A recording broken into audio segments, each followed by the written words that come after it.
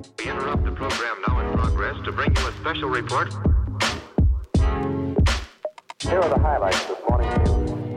From the WPGU News Desk, here's today's headlines on WPGU 1071, Champaign's Alternative. From WPGU News, I'm Natalie Murillo. It's Tuesday, October 11th, 2022. Deputy police chiefs for the Champaign Police Department were announced yesterday. Jeffrey Kuhn will serve as the Deputy Police Chief of Operational Support, and Kevin Olmstead will serve as the Deputy Chief of Operations. Both have served in the interim in their respective positions and have worked in the Champaign Police Department for many years. Champaign Yard waste disposal began yesterday and will continue through December 9th. Residents with bagged leaves or bundled branches and twigs can leave their yard waste at the curb on their appropriate collection date. Waste will need to be ready for collection as early as 6 a.m. During the spring and fall, the city of Champaign sponsors multiple seasonal yard waste collections throughout the year, with 4 collection opportunities during the fall.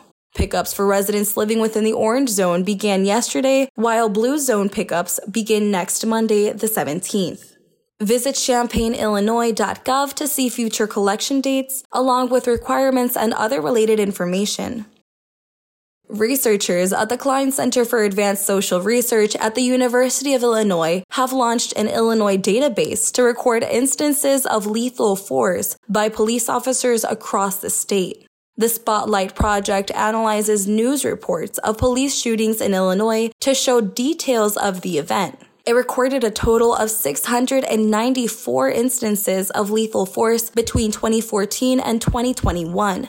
The database takes into account the race and ethnicity of those involved and records any instances of force that led to a death. Spotlight was released last week and is the university's response to years of protest against police brutality against unarmed Black citizens. And the Illini football team is now ranked in the AP Top 25 set of rankings for the first time since 2011, now being ranked number 24 in the nation. Late Saturday night, the team met one of its biggest rivals, the Iowa Hawkeyes, in a close matchup at Memorial Stadium here in Champaign, as the Illini defense managed to keep the Hawkeyes' offensive squad at bay. The team edged out a narrow 9-6 victory, improving its record to 5-1. The Illini are now ranked number 1 in the Big Ten West, sitting just above a 4-2 record of the Purdue Boilermakers. The Illini's 5-1 record is the best 6-game start to the Illinois football season since Ron Zook's 2011 team. This win puts the Illini in a group of top contenders to win the Big Ten West as the team enters the second half of its schedule with 6 more games to go. Contributing reporting for this newscast was provided by Josie Alameda, Natalie Murillo, Tara Mobasher, and Jacob Shoemaker. Our regional editor is Josie Alameda, and our sports editor is Jackson Janes. Our deputy news director is Daniel Villarreal, and our news director is Madison Holcomb. For WPGU News, I'm Natalie Murillo.